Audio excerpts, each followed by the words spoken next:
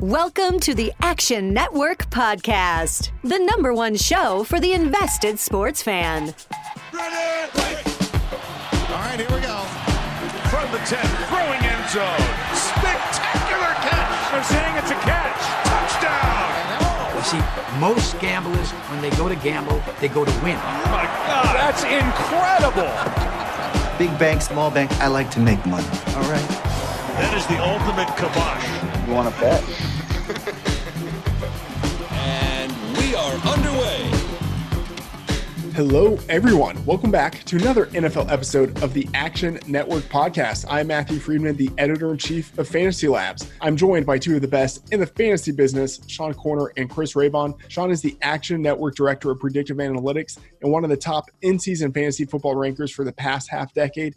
And Chris is a senior editor and analyst at the Action Network and a co-host of the Action Network show on SiriusXM Fantasy Radio.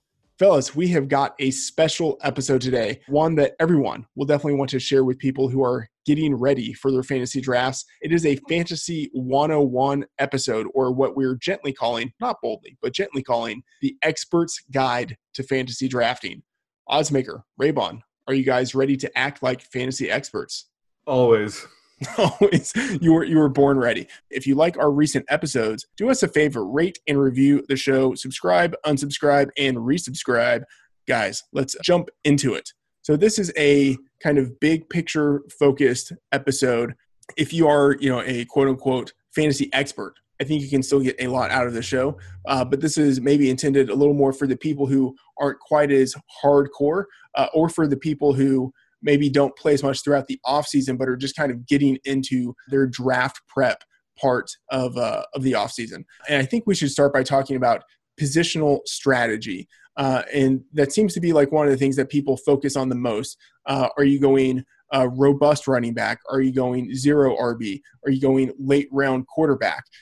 So there are lots of ways that people can kind of structural ways that people can approach their drafts. My question is, and Raybon, we'll start with you. What are some of the big picture kind of positional focused ways in which you are approaching your drafts? I think you want to get as many feature backs, 3-down backs as you can early in the draft, because they're not going to be hurt by poor game script. If a team gets down, they can still catch the ball. They're getting a lot of usage. And the number one thing that you can use to predict running back production is always volume. It doesn't matter if a guy is 3.9 yards a carry or 4.3 yards a carry. If he's getting 20 carries, he's going to put up numbers. You really want to get those running backs because there's a lot less of a supply of them than wide receivers, where you have, pretty much the NFL has morphed into a shotgun league. They use shotgun on about 60% of the plays now. So there's always 3 wide receivers on the field. That means 96 wide receivers when you look at all the teams, and a lot of those guys will be viable. But running backs, there's not many backs that are getting a lot of volume. And so you always want to kind of lock those guys up, even if it means taking a couple risks early in the draft, maybe in those 3rd, 4th, 5th rounds, that frozen pond tier that Sean likes to call it. You're going to need startable games from your running back, because running backs get hurt more than any other position. They average about 2 to 4 missed games a year. So let's say you start 3 running backs or 2 running backs in a flex. You're going to need those 2 running backs. But if they're going to miss, let's say 3 games, now you're already down to, that's 6 games you're going to be without. So you definitely need a 3rd quality running back just to make up those expected 6 games missed. Then there's going to be times when, there's tough matchups, unexpected things happen. Maybe a guy just doesn't perform up to expectation. So you're going to need probably even another running back to cover for him. So you don't want to just kind of overlook that and say, hey, I'll just get one of these. Maybe if you're in a PPR league, you think I can just get one of these guys that catches a lot of passes late in the draft and be fine. You have to also think about the startability, the predictability and of that startability. You always want to try to get those guys who are getting those 15, 20 touches a week early in your draft and just lock up or attempt to lock up as many of them as you can. Sean, Raybon has talked a little bit about more of a robust running back approach. What are your thoughts on that? And then also, do you have thoughts on the quarterback position? The running back position is the most important in fantasy. It's the most volatile, hardest to predict year to year, but it's the most valuable at the same time because of that. And we have to remember, running backs typically get injured more. They get tackled the most out of any position. And they're usually, the smallest frame on the field. So that sort of lends with their volatility is just the injury concern that every running back's going to have. We're sort of in the era of the running back by committee. Back in the glory days when I first started playing fantasy football, there used to be just one running back, and they would get every carry, and they would play every third down and get every reception out of the backfield. That just doesn't happen as much anymore. So these workhorse running backs, they're super valuable right now. So that's why they're a must draft, in my opinion, if you have one of the first 3 picks. Because of the variability and unpredictability, you have some people that like to shy away from running back early. I'm not one of those people. I typically shy away from the frozen pond here because I think those are sort of the guys that we don't really know what their role will be. With that kind of variability, I don't like spending early draft capital on them. When it comes to quarterback, that's typically the highest scoring position in fantasy football, but also the most predictable. So that's why you don't see experts taking quarterbacks very early, is because there isn't that much of a drop-off as there are at the running back position. So experts typically wait till the end of the draft to take a quarterback because there's plenty of valuable still, sitting there later. 2 of the positions I actually don't even draft at all in my fantasy drafts are kicker and defense. Unless there's some rule where the league kind of forces you to take that, I typically don't draft a kicker or defense and use the waiver wire to pick the top kicker or defense each week. By freeing up those 2 extra slots of the draft, I just add 2 more running backs. Heading into the season, I like to have 6 to 8 running backs on my team and try to catch some late preseason injury where, all of a sudden I have a starting running back on my team. So I like to load up as much as possible at running back heading into the season because of that. All right, let's talk about the flex position there, because I think running back, if you have a lot of running backs, one of those guys is likely to end up being your flex player. Sean Siegel from RotoViz has talked about like the race to the flex, and the flex is being kind of the key to winning your leagues. Sean, do you have kind of strategies when it comes to what you're doing at your flex position? I do not have any specific strategy heading into the season. I think the flex position itself is much more of a week-to-week decision that you're going to have to make. So I recommend you read my weekly rankings breakdown to sort of see which players you should be plugging in at the flex. I actually add in some flex rankings in that to help you out across positions. So flex position isn't some strategy I have going into the season, just because every week you're going to have various injuries, bye weeks, depth chart, shuffling around. So it's not something that you can really plan out that far in advance. I consider that a week-to-week decision that you have to make. Sean said it all. It's just, you shouldn't have a rigid strategy. It's going to be a week-to-week thing. Running backs are on a weekly basis, like coming into the week. Running backs are going to be more predictable in the sense that we can count on them usually for, more touches, whereas a wide receiver, we don't always know how many targets they're going to get, and those tend to vary a little more. So running backs are usually ideal, but that doesn't mean that, you might have just a bunch of good wide receivers, and then you're going to need to play a wide receiver. So it's one of those, another reason that you should be loading up on running backs, so you have those predictable players in a given week, because running backs in good matchups, they tend to produce. Like, for example, running backs have better stats at home. They tend to have better stats when their team is the betting favorite as well. So, because that puts them in good situations. Teams run a lot more when they're, in a competitive game or a game they can win, which we'll talk about in a bit. So running backs are ideal, but yeah, don't ever get caught up in a rigid strategy with the flex. Just play it week by week. Obviously, every draft, every league is different, but do you guys have preferences in terms of where you want to be selecting in the first round, which obviously impacts where you're selecting in the second round and third round and so on? Would you rather have a pick near the top, in the middle of the round, or near the end of the first round? First, I'll say that I think this question and this kind of thinking about this is a little overdone nowadays. It's not like, if you're trying to get better at fantasy drafting, the last thing you need to really be focusing on is your first round pick or your second round pick. Those are the 2 easiest things to do in the draft, and it's one where it's hard to mess up. It's if it messes up, it's usually just because of some bad luck or something like that. But from a strategic standpoint, I tend to like drafting a little later in the first round and near the turn, and for 2 reasons. One is, if I'm drafting right at the beginning, now I also have to wait like 20 picks to get more players. And if I'm at the end of the round, I can get 2 kind of top 10 guys or top 12 guys, which tends to be a little better than like 1 top guy and then 2 guys who are just like fringe top 20 guys. Because when you're picking at the top of the draft, it's just normal regression to the mean. Like a guy you're drafting at the top, the only place he can really go is down, you know? So I tend to like being at near the turn, because not only am I getting better players, but also if you're at the turn and you're trying to execute the strategy that Sean mentioned, which is wait for a quarterback, because you're going to be able to get a very usable quarterback late in the draft and on the waiver wire throughout the season.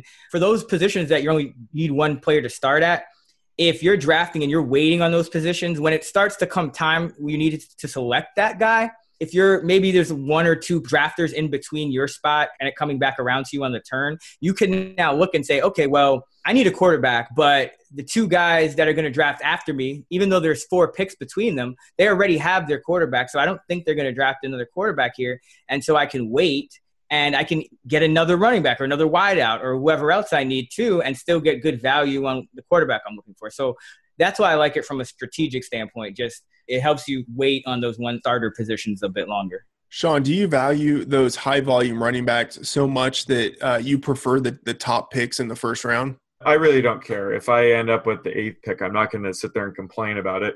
It's all about the middle to late rounds and in-season management when it comes down to winning a championship. I think the first few rounds, it's going to come down to injury luck. There's really no bad picks being taken in the first 3 rounds.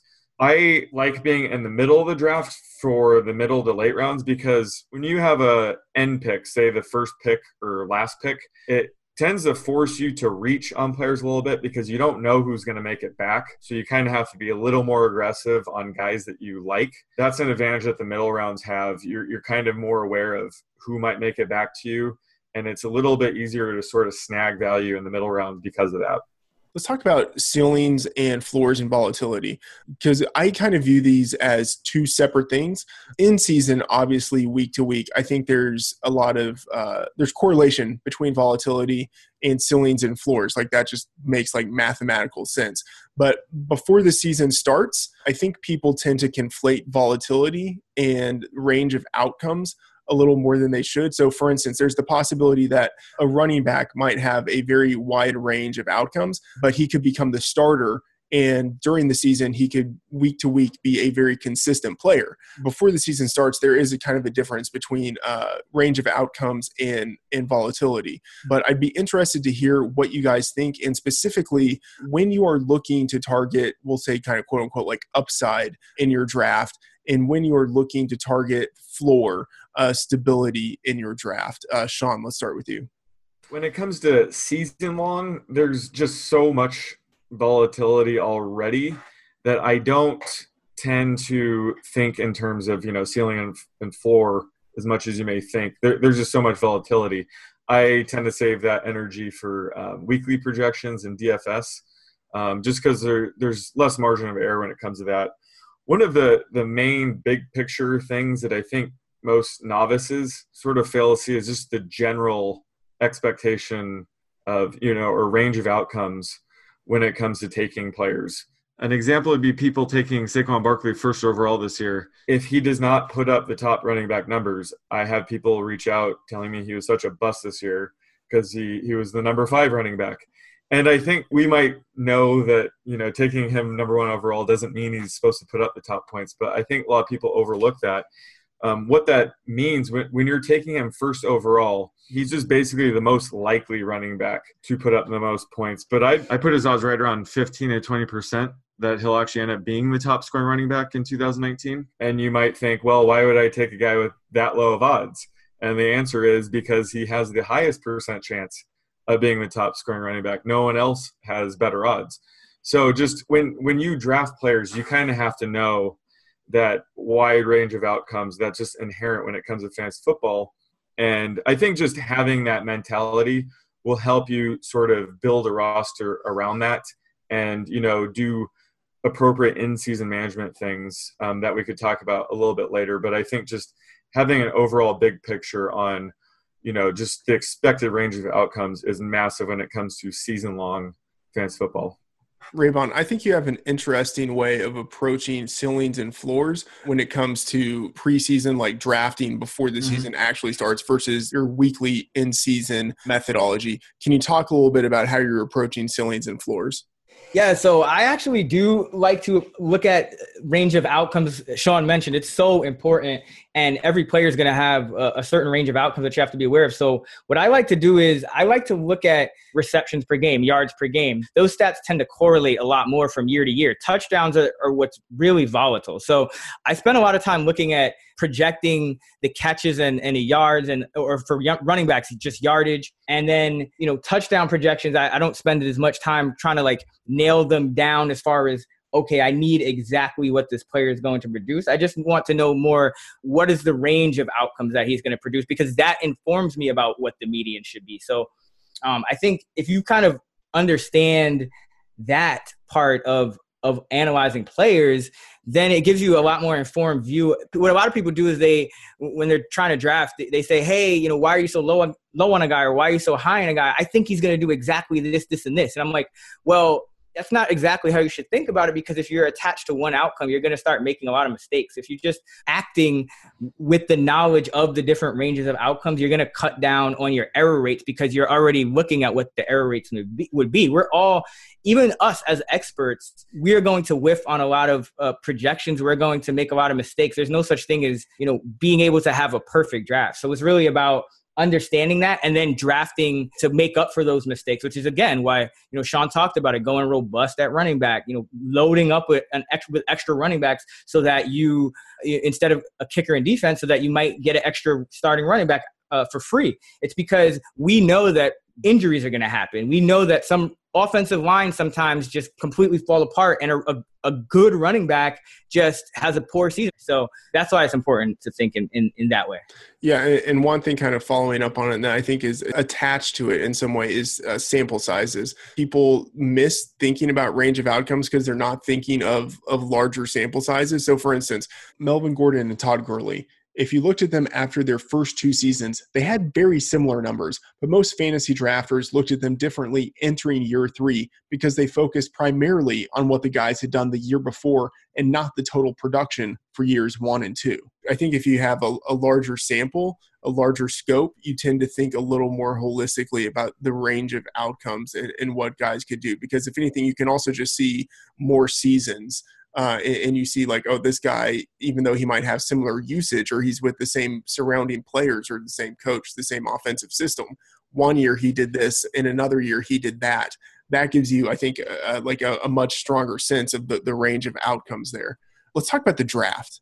So much focus is on the draft, and that makes sense because that's how you get the first iteration of your team. And especially for people who are playing best ball, that's the only version of the team that you get. What is the role of rankings? And by the way, I should say again, we have rankings available at actionnetwork.com/fantasy. What is the role of rankings, of ADP? How do you adjust on the fly when you are in your draft? This might be the most important point I wanted to make in this podcast, because so many people, let's face it, you're going to just be drafting off expert rankings. You don't have time to make your own projections and compile your own rankings. So you have to understand how to draft off rankings. And what this means is, if you see a player that, for example, I'm very high on, like Jared Goff, and if I have him ranked 77th overall, and you go, hey, Raybon has him ranked 77th, I'm going to go ahead and take him in the 7th round. That would be wrong, because in fact, his ADP is in the 10th round. So you have to remember that, okay, this is a screaming value that I can still wait on and get a little later. That's how you draft off rankings. You also have to factor in average draft position. So the best situations are always when your own rankings or somebody else's, whoever you're using,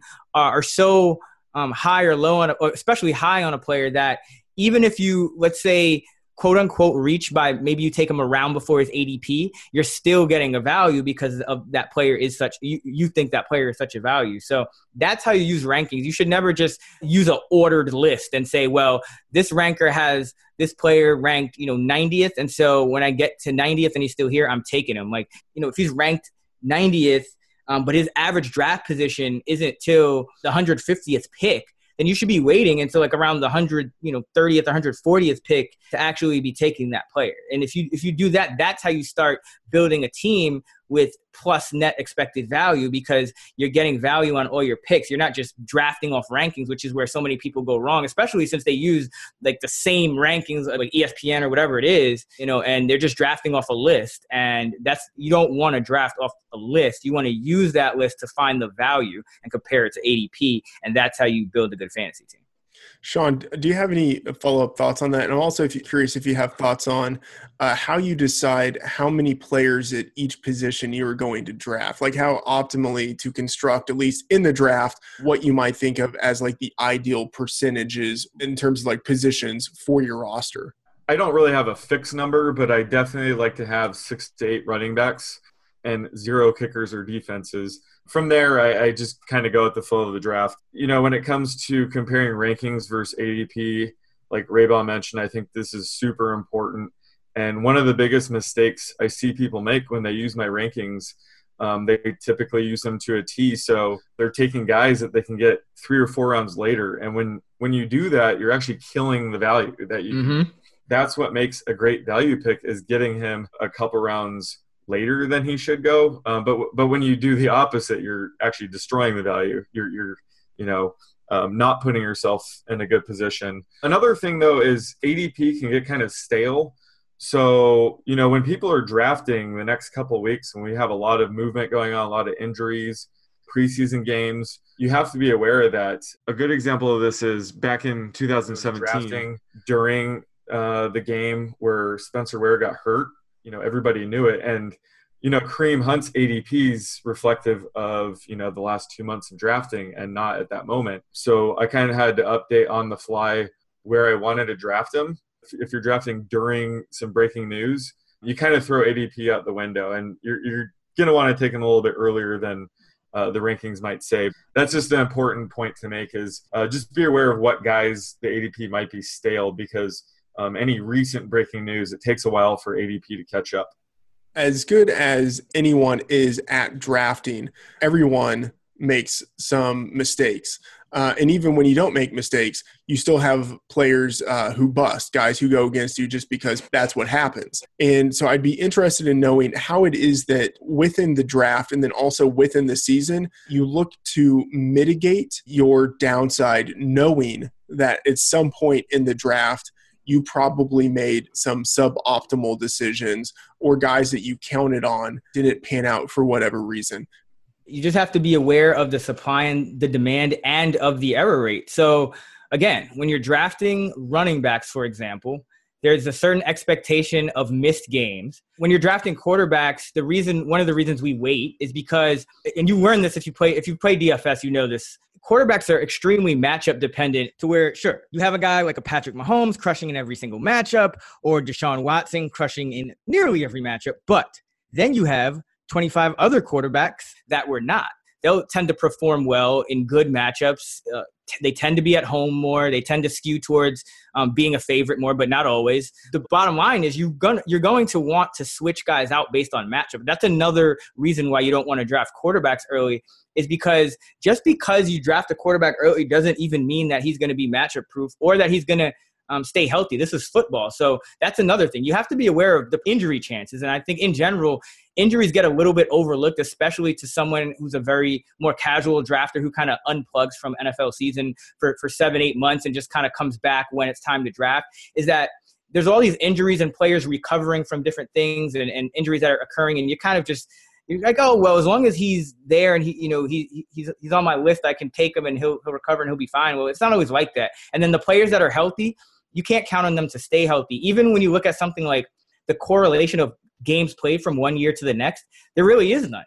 Essentially, you can't predict injuries from one season to the next. Some guys do get injured more often, but that doesn't mean that you're going to be able to sit here and say, okay, well, because this guy didn't get injured or did get injured, he is or isn't again. And so therefore you have to prepare for that.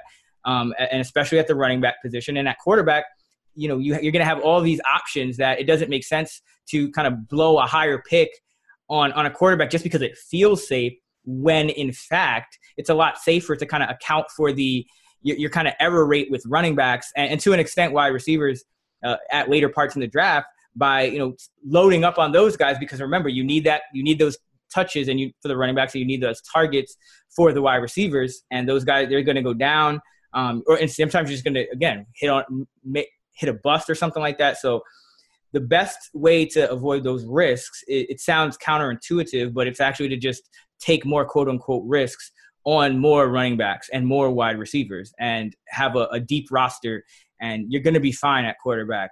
Unless you're in like a 2 quarterback league, then that's a whole different strategy.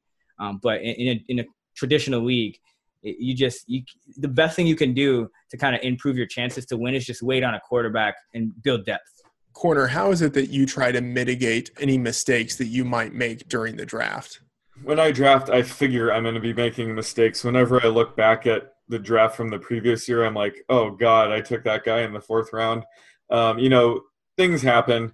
And I think this is where, the handcuff strategy for running backs really comes into play. If you take David Johnson as your 4th or 5th overall pick, the fate of your team is really going to be sort of dependent on his health. So going into this year, if you end up getting him, you should probably take his backup, Chase Edmonds, in the later rounds. He'd become an instant RB2 if David Johnson were ever miss any time, and that can help mitigate that loss a little bit.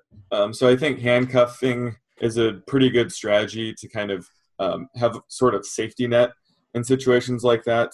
And also, when it comes to the quarterback position in general, I typically have my starting quarterback be a more safe guy. And then my backup, I try to just swing for the fences and just take a ridiculous upside guy, because if he doesn't pan out, you can usually drop him and pick up some boring guy that you just fill in on the waiver wire. So I typically make a lot more aggressive swing for the fences picks later in the draft because you really have nothing to lose.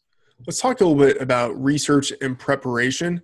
Everyone is kind of different with their process in terms of how they consume content and what they consume, and if they do mock drafts or if they do a lot of best ball leagues to try to prepare for the standard redraft leagues they do later. Sean, what is your general process for preparing for drafts? Mock drafts are super important. It's definitely good to sort of practice what we discussed earlier, balancing draft rankings and where people go. When you do a mock draft, you can kind of see how far guys can fall and then just sort of see where you're kind of liking certain positions. You want to try to practice at different parts of the draft too. So maybe do a mock draft where you have the first pick and a mock draft where you're sort of in the middle of the draft and then a mock pick, at the end of the draft. I think getting sort of the different perspective from each draft slot is super important and helps you, plan out your attack, because your draft pick does dictate sort of what kind of team you end up with. So I think it's super important to practice those. So I think one question might be mock draft versus just consulting ADP. Do you think that there actually is a lot of praxis to going through the process of having to select a team versus just consulting ADP and having an awareness of the general range in which players are being drafted? No, I think the practice does make perfect in this case. You kind of see which situations certain players always end up you're having to decide on. So you might find kind of a tier where you kind of want to dig in a little bit deeper and sort of see which guys you rather end up with, because, a lot of drafts you have a minute and 30 seconds to make a pick. So you don't want to panic. So you want to stick with your rankings as much as possible. But I think, just doing a mock draft sort of gets rid of all those kinks that you might encounter. If you don't practice at all, it could turn into a disaster. Yeah, the mock drafts are really important because, again, like what Sean said, it helps you to visualize how to actually execute during the draft, which is you're gonna be under pressure. Unless you know absolutely nothing about anything, a lot of times I would suggest, even as somebody that, is a producer of fantasy content, I would say, hey, if you know a little bit about football but you're just like searching out endlessly for content, trying to figure out who to draft, like just do a mock draft, because it's going to be so eye-opening for you. And there's a little shortcut. Well, first of all, I should say that when you do a mock draft, actually finish the draft, because I see so many people do mock drafts and they mock like the first 5 rounds and then they leave the mock draft. Like that, again, like the drafts are won in the middle and the late rounds. And so the early rounds are the places where the players are the most predictable and they have the highest floors. And a lot of times if you make a bad pick there, it's not necessarily because you're a bad fantasy drafter as much as you just had bad luck and, somebody got hurt or whatever not. but the draft is won in those middle to late rounds. And so a shortcut I have for people, even if you don't want a mock draft, what I would suggest is upside down draft. And what I mean by that is get a list of ADP. Make sure it's up to date. That was a really important point that Sean made. Make sure it's up to date. But in general, it just you need to have a sense of where players are going, and then look and start from the bottom, not the top. Start to look at what players are values starting from the bottom. So, for example, the old adage of wait till the last 2 rounds to draft kicker in defense, which Sean just, made even better by just don't even draft them. Why did you do that? It's because there's always going to be a surplus of those guys available at the end, right? So you have to do that same thing for the rest of the rounds of your draft. So let's say you start and you're starting in the 14th round and you're looking at who's going to be available in a PPR draft. So now you say, okay, I can bank on being able to get a wide receiver in this 14th round, some good value here. Now I'll go to the 13th round. And you kind of repeat that process all the way up to the top of the draft. And that will give you a lot clearer picture of what to expect. And you won't be caught as off guard when you just drafting for the first time, because you have a really good idea of how to make your early picks because you know how the draft will unfold in a sense. And I think that's really important. And it's a reason why Sean, myself, you, Freedman, we all kind of tell people not to go into the draft with too rigid of a strategy, because all of these kind of trendy strategies are top-down strategies that you're kind of focused on what to do early in the draft. It's really not looking at what you're going to do later in the draft. And that's why I always loved late round quarterback, because it's so sound in that it's thinking about what's going to happen at the end of the draft. A lot of these other strategies are so reactionary in the sense that they're just like, oh, well, this is what's going on at the top of the draft and this is how I have to react. And then when you start to get to the middle and late rounds, which is where drafts are really won and lost, you have no idea what you're doing. So I'd say take an ADP list, even if you don't mock, and just take an ADP list, start from the bottom, go up and just look at the value that's there in each round and what you think you would do on each round of the draft, starting from the bottom and going the way up. And I guarantee you will improve your real draft.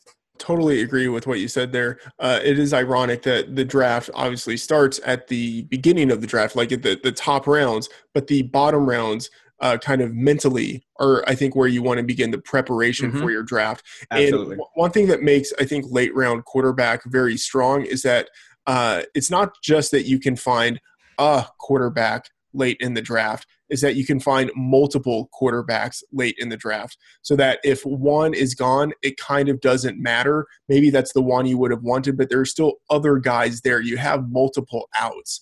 And so I think if you're building your strategy from the bottom up, you want to identify like a range, like several options that you could get in that round where you would be satisfied. Because one of the things that does happen sometimes is if you get your heart set on a particular guy in a round, someone could snipe him a round or two early. So when you're building from the bottom up, you want to give yourself multiple guys, 3 or 4 wide receivers that you would be fine taking in the 14th round. So I think you want to give yourself contingencies for all of those bottom rounds where, regardless of what happens up top in the first half of the draft, you know that in the second half of the draft, you still have multiple guys that you can take, and you still would have executed your strategy in a way that gives you a really good chance to enter your season with a strong roster.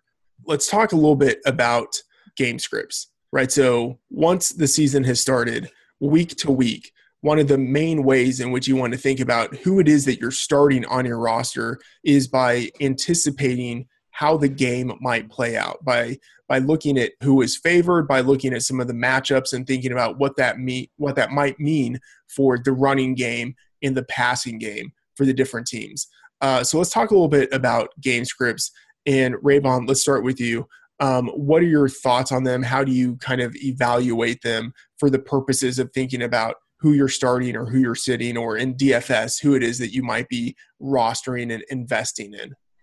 Yeah, game scripts, they essentially just refer to, what a team's run-pass ratio will be depending on the situation in the game. And so this is crucial most often for running backs, particularly in standard leagues when you have running backs that they don't necessarily catch a lot of passes. So if the game script goes negative, which means their team gets down, many times you will see them either come off the field or just not be as productive. And so you always want to think about that when you're choosing who to start. especially at the running back position. So the way you do this is you can look at the Vegas lines. That's a key indicator. A team that is a favorite will tend to have more positive game script than not. But you also have to keep in mind, too, that there is error rates within that, too. So a lot of times people make the mistake in DFS of going, okay, this guy's on a favorite. He's going to have good game script. I'm going to play him.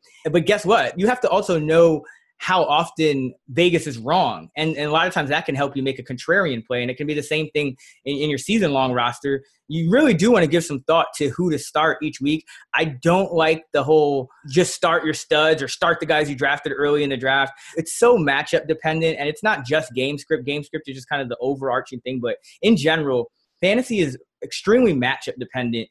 And if you can just have a little bit of an edge and think about that for a couple of minutes when you set your lineup each week versus just plugging in the guys you drafted first or plugging in, whoever your quote unquote studs might be, you're going to give yourself an edge because almost every player in the league is matchup dependent except for like the guys that are going to go in the first round and maybe some of the second rounders. That's really it. Everyone else, it really depends. If you look at splits between home road, favorite underdog, all these things, there's a huge skew towards being at home, and being a favorite is even better.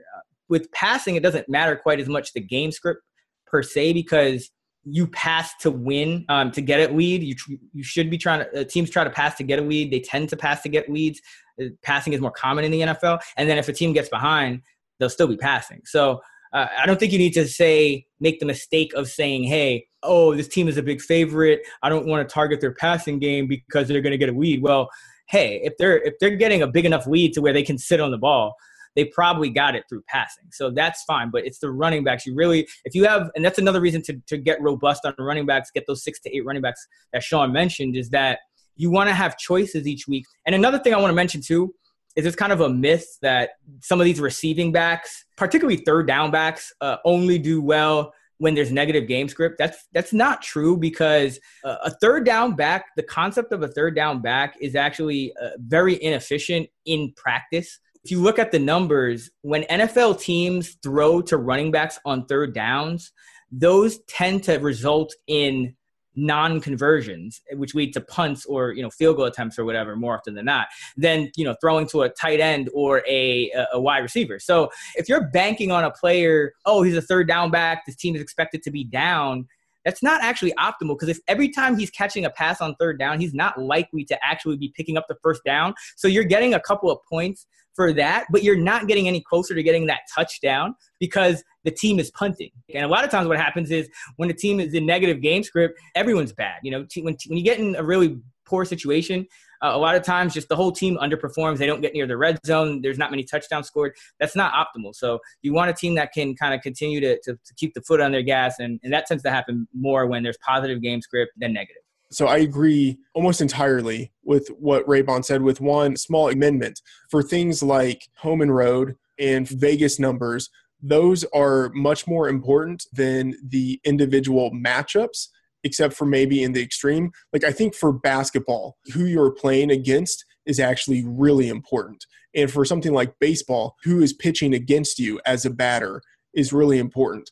But for football, ironically, coaches maybe aren't as good at exploiting the weaknesses of opposing defenses as they should be, unless a team is playing a defensive unit like that in the extreme is really like very good or very bad. It doesn't impact so much like the efficiency or maybe the touches or the opportunities you could project for the players. There tends to be like a pretty wide kind of median there. So what would matter not necessarily is who they are playing. I guess it matters to the extent that it impacts the Vegas lines and things like that. But it doesn't matter so much for some of the other things that people might project.